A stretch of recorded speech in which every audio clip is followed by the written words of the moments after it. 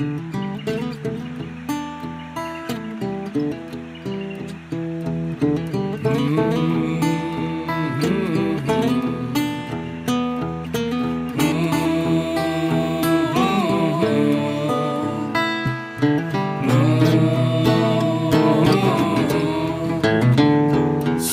morning, the clouds are high, sun is hiding, and so am I. Ain't got nothing to do on this rainy day for two. Sit here and sing. All right, and welcome to episode 29 of the Romantic About Baseball podcast. I am your host, Adam McKinnon, joined as often by my co-host, Jim Passon Jr. Jim. Good to be here. 28 episodes farther than I thought this was going. So yeah, that makes two of us who thinks that. And joining us for this monumentous episode is Levi Weaver. You may know him also as at 32ephus on Twitter. He's the beat writer for the Texas Rangers for The Athletic. Levi, thank you so much for giving us some of your time today. Yeah, of course. No, I had a lot of other things going on that I was definitely going to be doing in public, surrounded by a lot of people, but I decided to do this. Man, just what a noble guy. What a noble guy. Do what I can. Yeah. Well, that's so nice. Yeah. Man of the people. So Levi, I wanted to start you off with a question I ask everyone that comes on, and I want to know where the square one is for you with baseball. What is your baseball origin story? I was a pretty indoorsy kid. I enjoyed things like books and math. And just staying inside as much as possible. And my dad was like concerned that I was going to wither away into nothingness. And so he was trying to get me to play sports, and I pretty predictably hated them. And then finally one day in 1988, I was 8 years old, and he just pulls out this pack of baseball cards. And he's like, "Hey, I want you to check out these cards. We can read the statistics on the back. Here's what batting average means. Here's what an RBI is. Here's how many home runs are like a good number to have. This player's good because he has 25 home runs." And so I was interested. Like, all right, this seems like something I can do in my bed. and one of the cards was a Steve Buechele. I still have it. He's like mid-swing. And Dad goes, "Oh, this guy, he plays for the Texas team. Did you know that we had a team here in Texas?" And I said, "No, obviously not. I know nothing about the sport." And he goes, "Oh, well, this guy is Steve Buechele, and he plays third base, and here's what third base means, and he plays for the Texas Rangers, and that's our team." I'm like, "All right, well, that's cool." And so I just wrote my name on the back, and as you do with baseball cards as a child, and that was kind of the beginning of it. I started collecting cards and got really into it. This was right around the time. So, a few months later was when the Rangers signed Nolan Ryan, and that was a big, huge deal. This was in the Julio Franco and Ruben Sierra years, and I just kind of got started there. And when I was 10, I had a crush on a girl who was very much into baseball, and I decided maybe I should start playing, and kind of just fell in love with the game, more from a like an emotional and analytical standpoint first, and then. I was not ever like the best athlete, but I was a hard worker and smart and liked to play. And so that was how I got started. Okay. And so your beginnings, did you actually play like a lot of organized baseball? Like did you go through Little League? Did you go through high school? I did. Yeah. I played in Little League. I played some summer leagues. I played in high school. Played three years of varsity. I'm in a small school, so it's not as impressive as a 5A school. But I played, and then in college, I tried out for the Texas Wesleyan baseball team, and I was 6'1" and weighed 145 pounds. I was never like, unless I was a pitcher, like if I had gone the Pedro Martinez route or something, maybe I could have played in college. But I think my fastball was like 76 miles an hour. I was a second baseman. And, okay, gotcha. I was going to ask you what position you played. Yeah, I mean, mostly second. I played a little bit of first because the tall, skinny guy gets thrown at first base once in a while. But I wasn't left-handed, and we had a left-handed kid, and so he became the first baseman, and I played second base mostly. A lot of right field, and when I first got started, by the time I made it to high school, I kind of put it together Oh, you're not the grandson of Earl Weaver then? Oh, if my baseball skills are anything to judge by, there is no relation. So, a lot of folks that come on here, they come up and they go through, like a lot of the writers we've talked to have had a very sort of traditional, if not a little bit quirky route. They come up, they cover a sport for a local paper or something, and then they find their way into the bigger publications. Your route is much, much different, where you actually came to the industry through music. Like you were a pretty established musician, correct? I don't know if established is the right word. Well, I mean, six records, an EP. Yeah. No, I did. That was my job for almost a decade. So, like, in that sense, yes, I was. I feel like I got really lucky and got to do a lot of things that a lot of more talented people never got to do. I mean, I played probably around 1,000 shows. Just hauled myself around the country for the better part of a decade, playing shows, a lot of living room shows, a lot of very small bars. I remember playing in bars and churches in the same week, playing in people's houses, backyards, barns. I mean, wherever I could find that I could get somebody to set up a show for me. And, yeah, that was what I did. And when we moved to Texas, I mean, I don't know how involved you want me to get. I'll try and keep it brief. In 2014, we bought an RV, and my wife and I and our 2 kids, because I was tired of traveling without them. And we traveled around the country in an RV for a year, decided we couldn't do that forever. And doesn't sound sustainable. We decided we could settle. Yeah, it's not. Turns out that it's actually really hard to do. And we basically broke even, which is amazing. Yeah, honestly, like as far as the potential outcomes.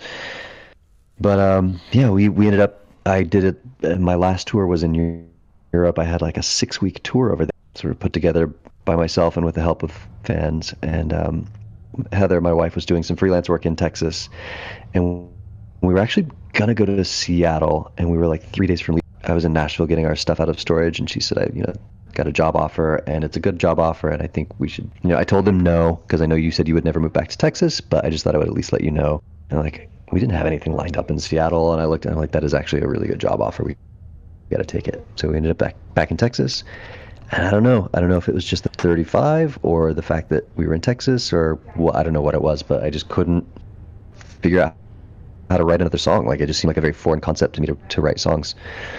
Mm-hmm. And so 2015 was a weird year. I did some blogging just to kind of keep myself occupied. I planted a garden, grew my hair out to my shoulders, and nice.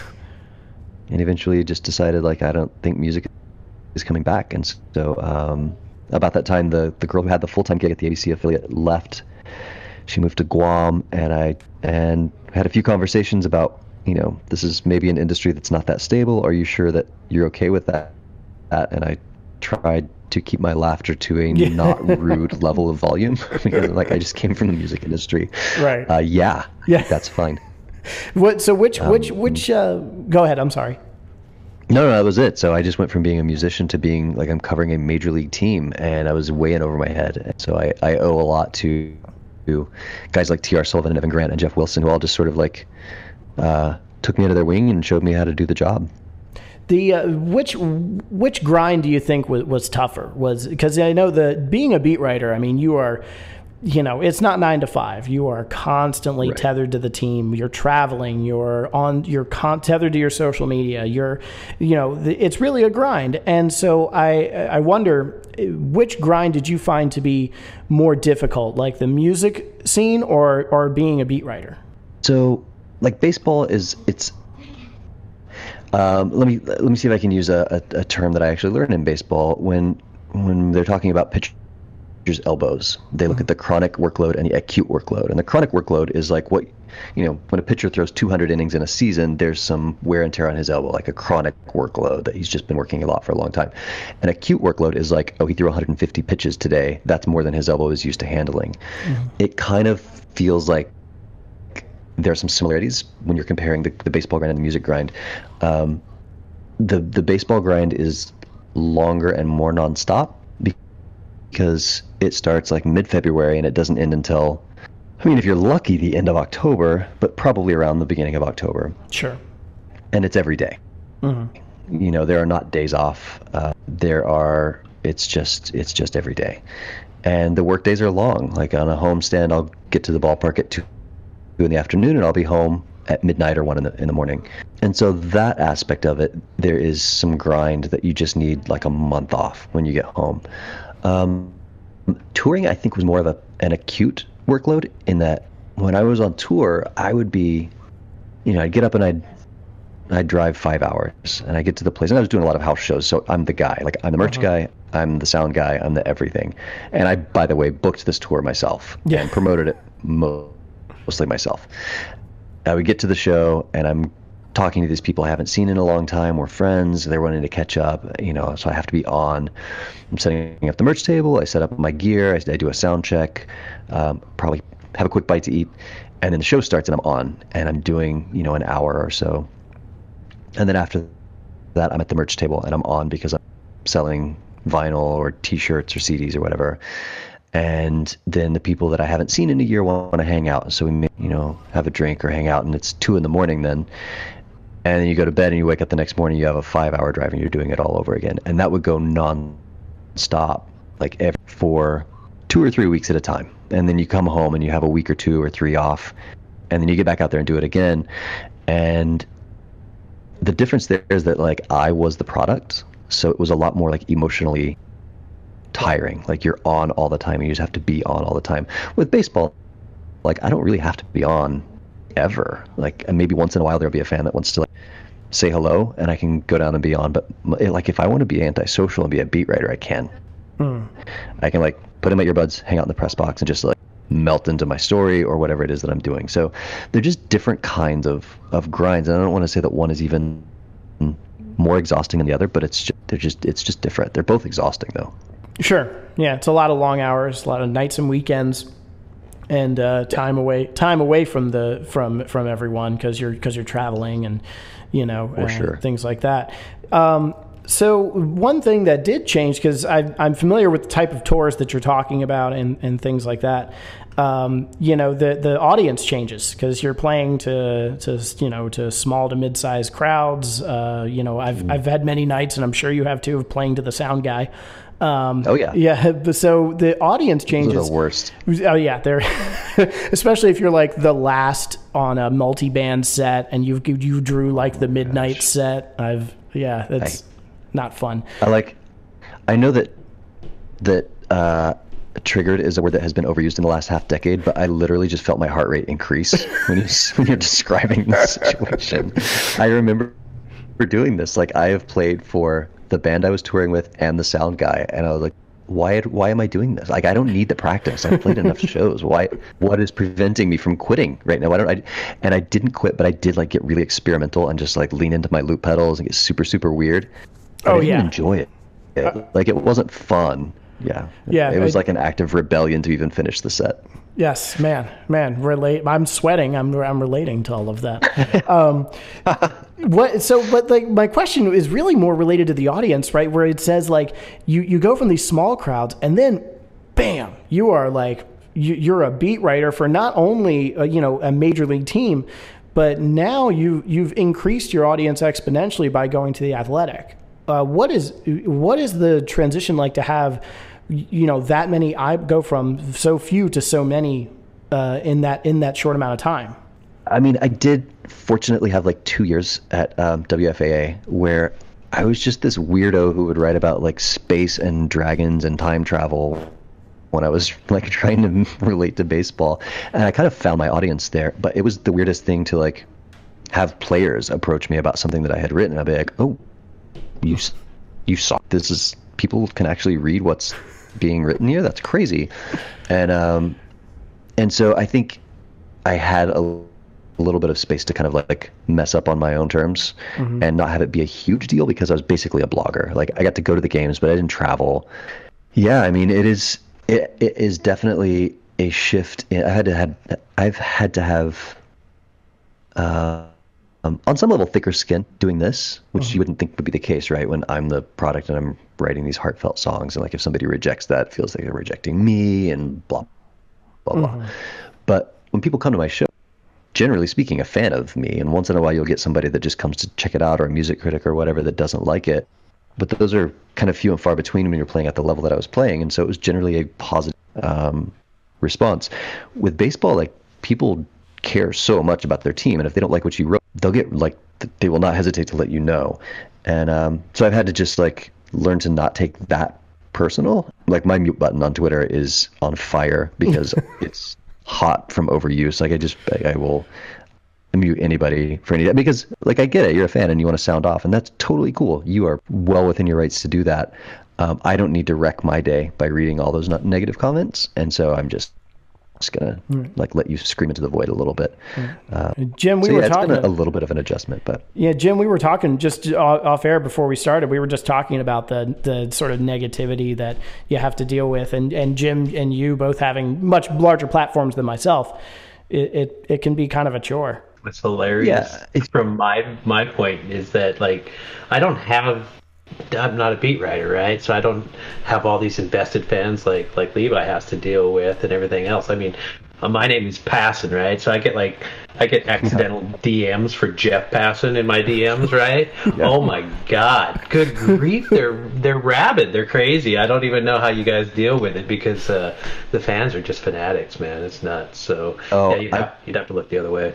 I cannot imagine, like, dealing with social media on the level that somebody like Jeff Passon or Ken Rosenthal or those guys have to deal with. Like, just looking through their replies, like, I already struggle enough with despairing about, like, the state of humanity. That would make it so much worse to have to deal with those guys every day. Like, we could do the bad tweets thing that was on, like, I don't know who it was a Fallon, I think, or right, like Fallon, right? We could just do like bad DMs for beat writers, and we could just have oh my gosh, we could have people like Levi come on and just be like, hey, I'm gonna read some of my DMs to you guys in just a monotone voice. No. You know what I think is a sort of a low key, like, the really stressful thing is that I'm going to sound fragile even saying this. Like, the guys that are huge jerks or just, like, saying racist things or whatever, like, those are easy to just block and move on. You're like, this is a troll. It can be, like, exhausting once you get a certain number. Like, for me, it was 5,000. When I crossed 5,000 followers is when this became kind of tiresome. Is, like, people that are well-intentioned, but just sort of this assumed familiarity.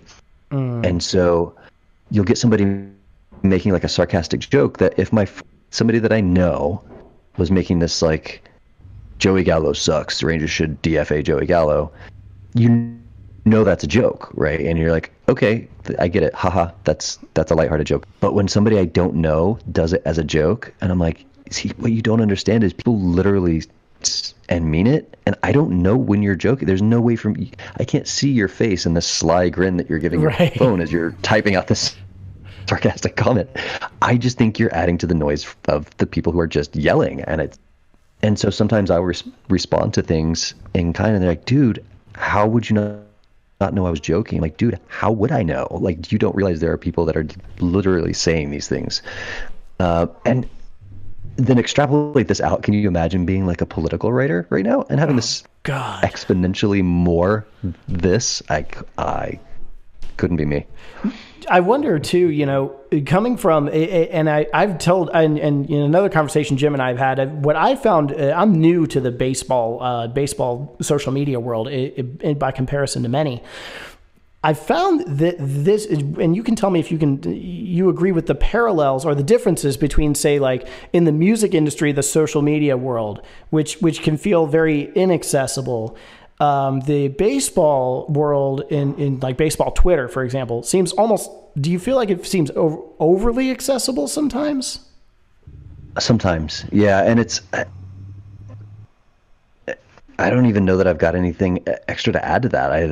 This is not good podcast guest etiquette to just be like, yep. But, no, it's cool. You've come on the right podcast, sir. Okay, good. I mean, the accessibility is kind of, I mean, it's a double-edged sword for somebody like Levi, right? For somebody like Jeff Passon or myself.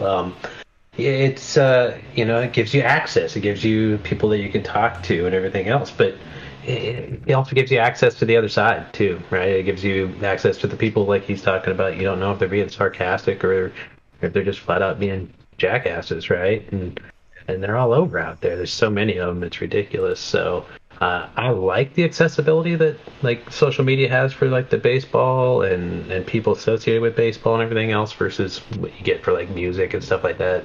But they were so over the top, right? I mean, Lady Gaga's got 8 bazillion followers on every platform and stuff like that. And that's just a different league that they're playing in. But, I mean, I like the accessibility of being able... I mean, we got Levi on the show. Yeah. I mean, Levi's here. Yeah. You know, like, not to just make everything a parallel between the music world and the baseball world, but I remember, like, in 1999 and 2000, everybody going like, okay, this is going to change everything. Like, everyone's on a level playing field right now. And, you know, Radiohead came out and did their Pay What You Want feature. The indie music world was ecstatic. Like, this is our time. There are no more gatekeepers. Like, anybody can hear my music. I will be able to reach just as big an audience as Radiohead. Like, this is going to be awesome. And then basically what happened is the major labels died and nobody knew what to listen to. And you know, Spotify came along and they're paying indie artists per spin and major artists. And there were so many bands that nobody knew what to listen to. So they just listened to their favorites or like curated playlists. And everyone was like, oh no, we wildly misinterpreted what was going to happen. And I kind of feel like a similar thing with all of this with sports. We're like, oh, this is amazing. Like, literally talk to athletes if we want. Like, it's basically like we can text an athlete if we want. Like, this is amazing. And my voice can be heard and I can get so many more inputs of like such a broad, vast range of opinions. I am going to be so much more well-informed and well-rounded because I'm going to get to hear what everybody has to think. And a couple of years in, you're just like, oh no. Oh, no. There's such a wide range of opinions. That this is what people thought. I don't want to hear this at all. Right. So it's, yeah. It's like a monkey's paw, like, oh, yes, you want to know what everybody's thinking? And then you get it, and you're like, oh, please, nope, please return to sender. I don't want this. It's rough out there. It is ridiculous. I mean, we've been to sporting events, right, all our lives. All of us have. And you're standing in a crowd with people, and you just kind of feel like, okay, like if I, growing up as a Yankees fan, go to a game, sit with the Yankee fans, and you yell and you scream and you cheer for the same team and everything else. But you don't realize, you know, in 1988 and 1993, that guy that's next to you, he's now online in 2013, and he's the one that's saying all that garbage, right? But he's a fan of the same team you're a fan of, right? He stood next to you and yelled just as much as you did at a baseball game. But then you go into the social media world, and it's like, holy crap, and I didn't want to know this about people. I mean, it's like everybody always like, Yankee fans are the worst, right? And I always kept being like, you can't throw us all in the same bucket. And then I got on social media and started meeting Yankee fans like me, and I was like, they are the worst. Here's the thing. Everybody is the worst. Yeah, every team's fan base is the worst because the people that you hear from are the loudest and the most opinionated. And this comes back to what a Dunning-Kruger syndrome. Are you guys familiar with this term? I've only heard it. I don't know what it means. Okay, so it's like the people who are least qualified to do a job are the ones who are most confident that they could do the job competently. Oh, okay. That I have not heard that explained, but it makes total sense. And then similarly, the people who are most qualified to do a job are the ones who are filled with self-doubt. Of like, do you understand how much goes into doing this job? I could not possibly be capable of doing this. And it's kind of like the bigger your imposter syndrome, the more likely it is that you have a good grasp of what you're doing because things are hard. And so when I could fix the economy, it's real simple. That's how you know somebody could not in any lifetime fix the economy. Right. And if somebody goes, this is complicated and we're probably going to mess up a lot and there's really no chance we're going to get it to an ideal, but we're just going to do our best. That's probably the guy that you want in charge. Yep. So yeah, I mean, you get the fan base that's like, I could bring this team. I could be the GM of this team. I could get them to the World Series. It's real simple. You're like, okay, go have a Miller Lite and tell your buddy how you could make it really simple, but I don't need to listen to this. Right. I played OOTP. I won a World Series. Therefore, I know what to do. Yeah. So we're going to take a quick break here, and when we come back, I want to talk to you a little bit more about the current state of affairs, you know, in terms of how we're covering things, and the Rangers. I'd love to talk some baseball. So we'll be right back.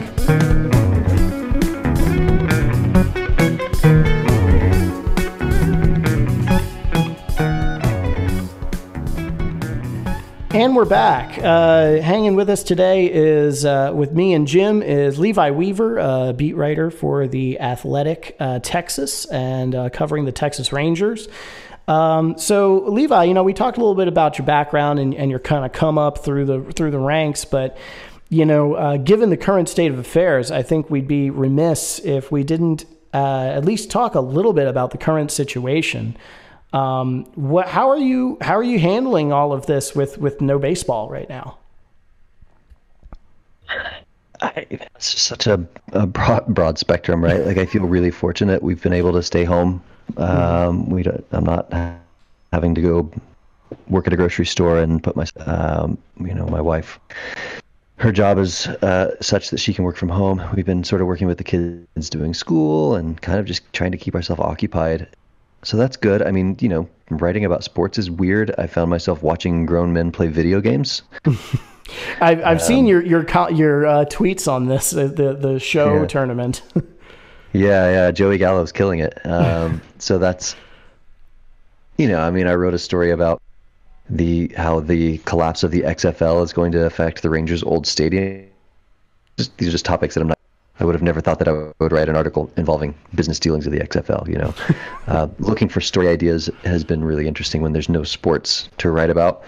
Mm-hmm. And, I'm going a little, I literally dyed my hair blue this week because why not? I've always wanted to try it and just see what it looks like. And so now I have blue hair. So, that's maybe a cry for help on some level, but it's not the end of the world. Do you find yourself trying to, when you do look for things to write about, are you deliberately, are you in a position now where it almost forces you to try to pick more evergreen type topics?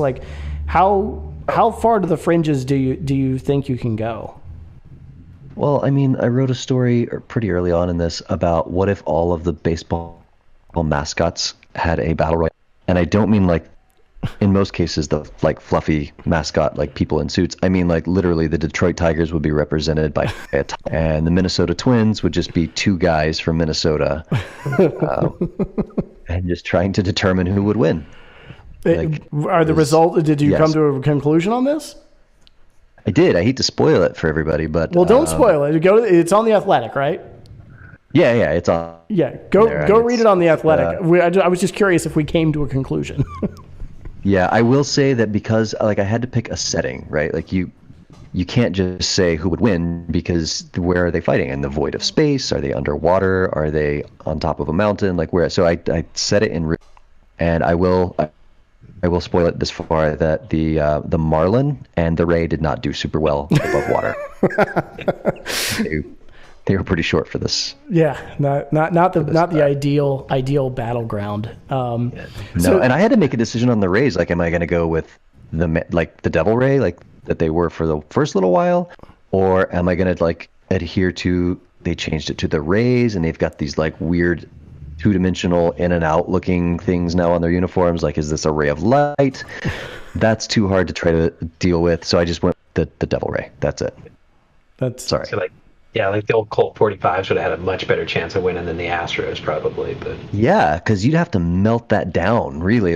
Guns don't kill people kill people, as the old saying goes. A gun just on its own have a really hard time. Although I do think there would be a natural alliance between the Colt 45s and the Texas Rangers. So that would be true. And they're both interstate teams. So yeah, it would be weird though. Fans of both the Rangers and the Astros would be really upset that I suggested there should be any sort of an alliance. So. That's true. Now, if it was say pre 2015, okay, you know what? And they were in different leagues. Exactly. Sure, no problem. Sure, yeah.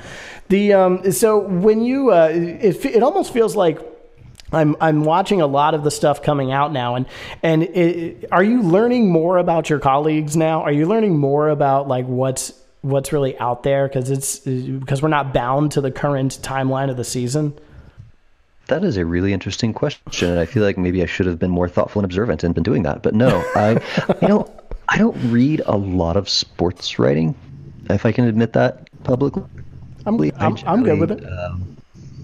I just don't during the season, and I have more now because I haven't had my own season to deal with.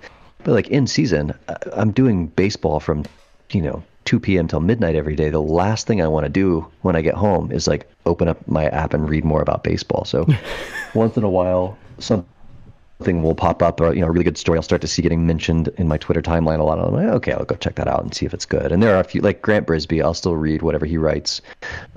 True. There are guys that I'll check in on.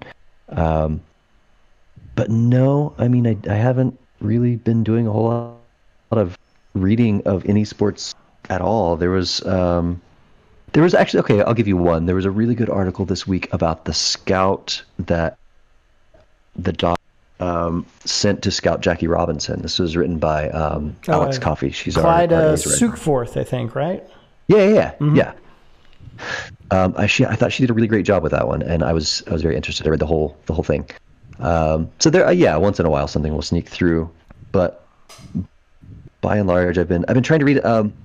One of my favorite books of all time is The Grapes of Wrath, and I'd always wanted to start East of Eden, and I had just never done it. So I am about 15 chapters deep on East. Wow. Okay. And then I've been, playing MLB The Show a lot. Yeah. And keeping up with the news, which is really like the worst part of my day. Yeah. And I should just do it less. There you go. There you go. That's it's tough keeping up with the news. Yeah, it is.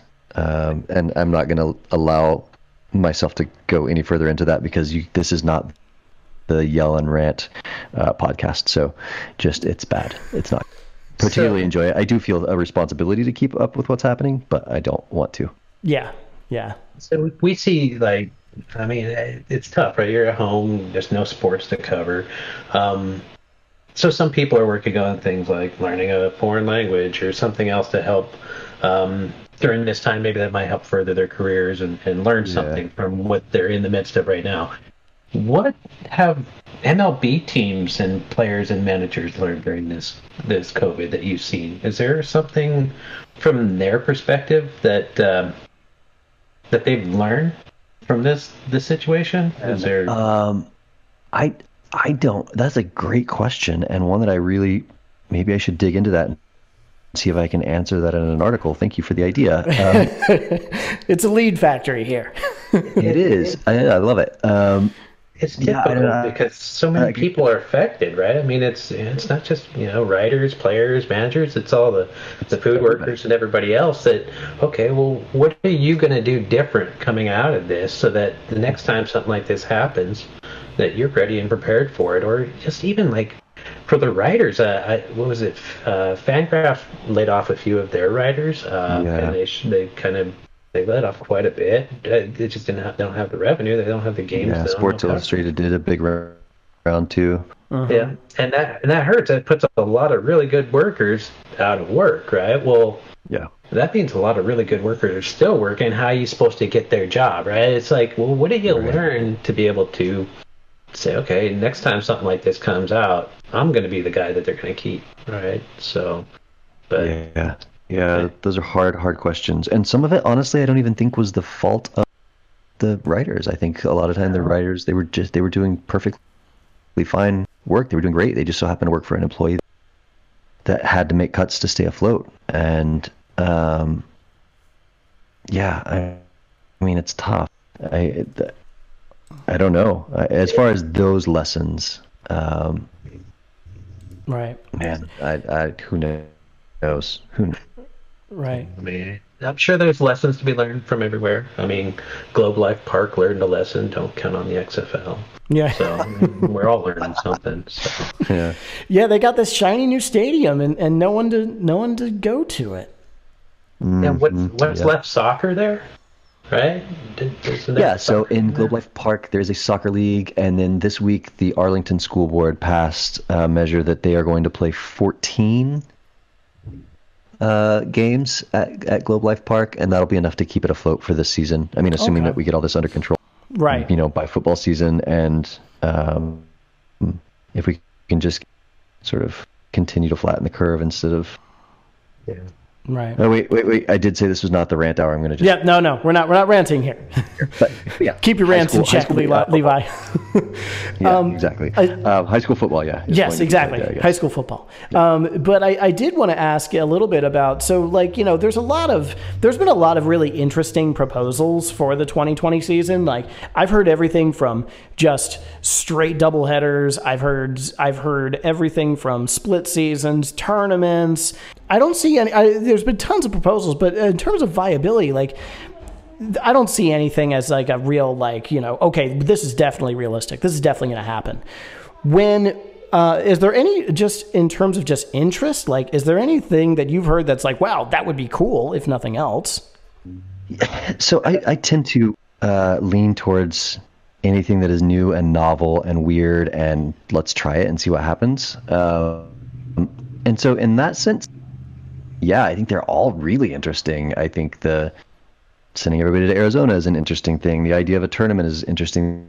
They could have 50-man rosters. That would be super to try and figure out how all of that works. Like, what are the logistics? How would you make that happen? But my inner idealist and my inner realist sort of arguing, I think the realist is winning. Like Mike Trout brought up an interesting, his daughter's supposed to be born. What does he go and then quarantine for 2 weeks after that, and he misses 2 weeks? Right. Like, if so, I mean, okay, but that's one thing you're going to have to really account for. And the logistics of getting however many thousands of baseball players and their families, how many of them are going to actually observe this quarantine where they are not leaving their hotels? And like, who's going to be the first one to go crazy? What do you do?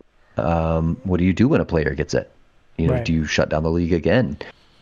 There's just so much, and it's the logistics of pulling any one of these ideas off is maybe even like overshadowed by the logistics of even coming up with a plan. Like, there are so many loose ends and so many thousands of people and millions, if not billions of dollars involved, and you're asking to do this expedited timeline.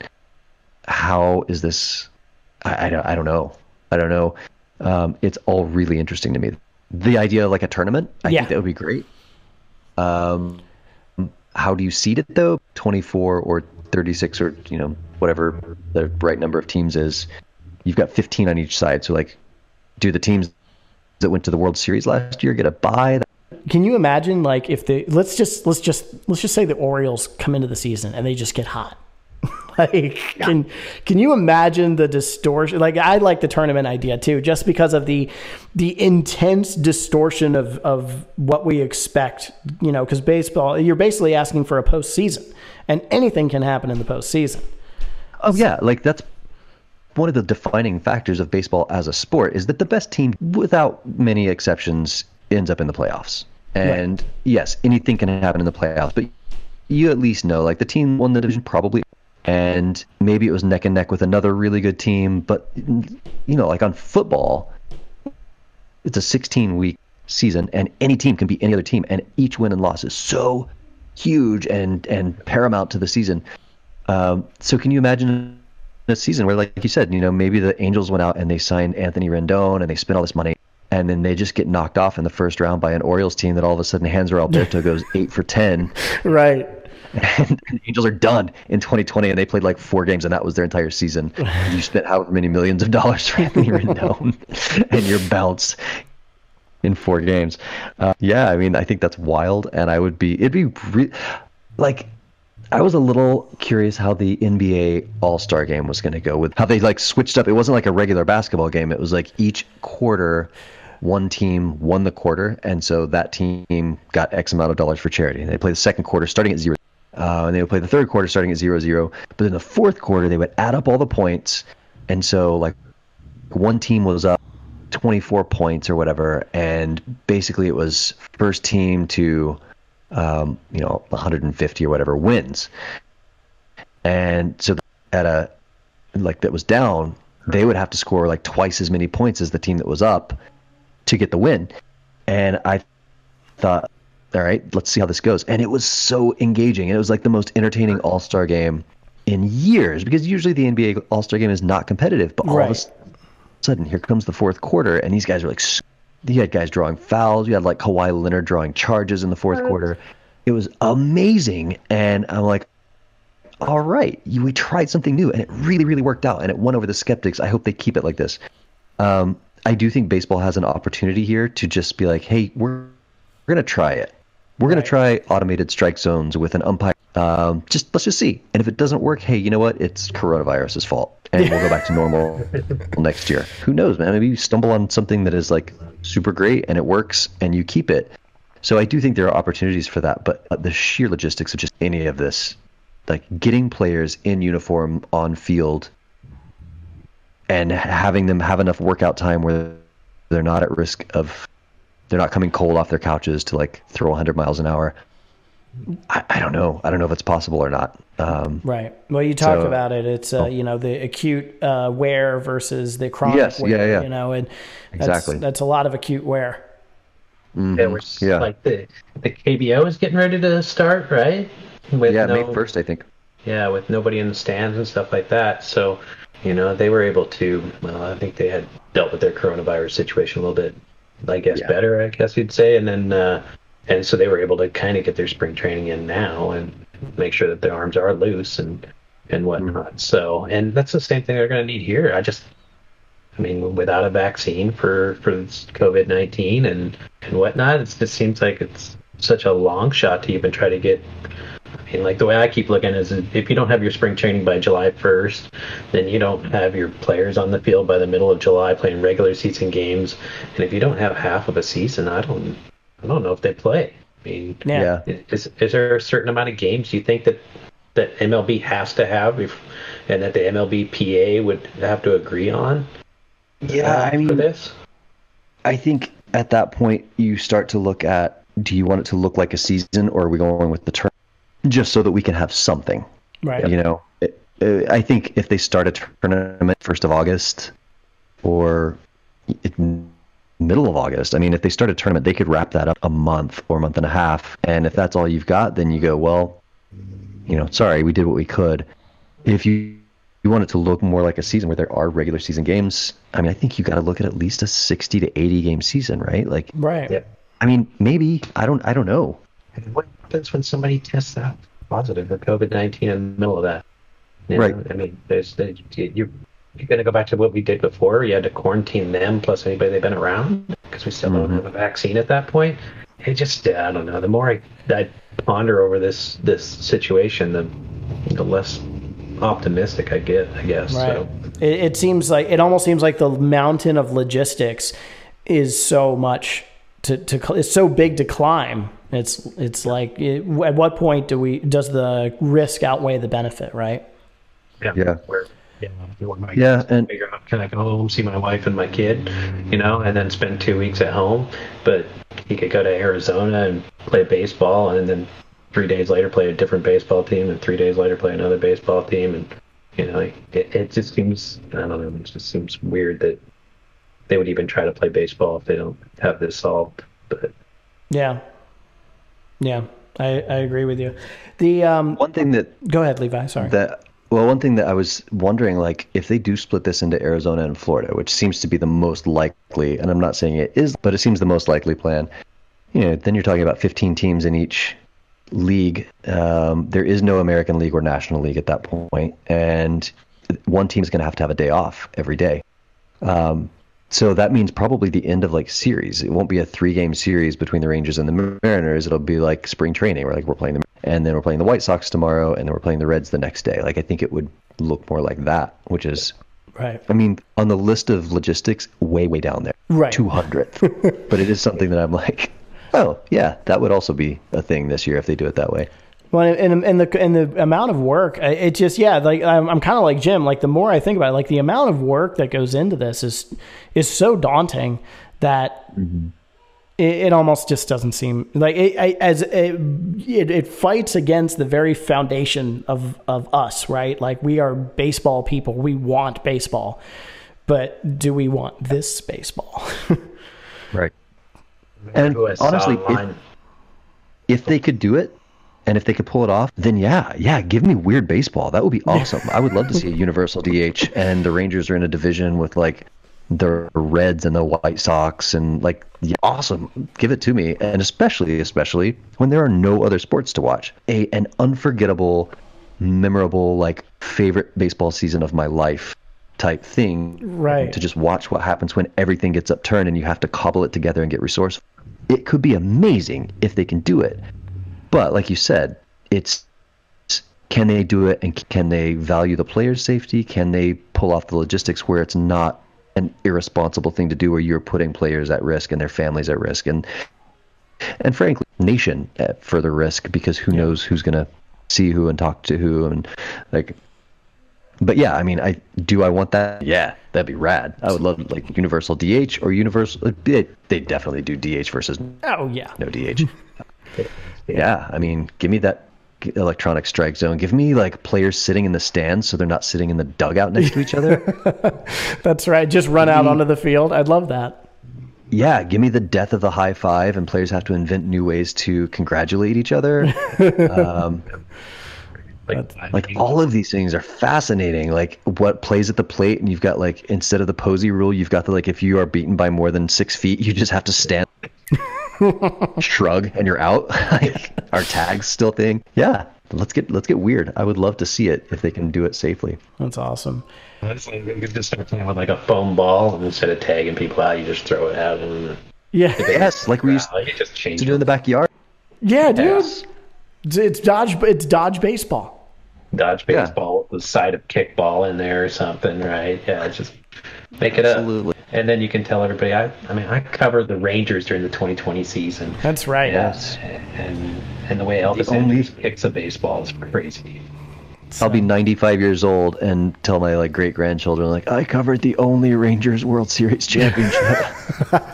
No, please don't let it be 2020. Don't let it be that long. Well, Levi, thank you so much for your time, man. This has been so much fun, and I appreciate it, and we'll look forward to having you on the show again sometime. Yeah, of course. Thanks for having me on, and I'm sorry I forgot the difference between Central and Eastern time. We won't hold you against you.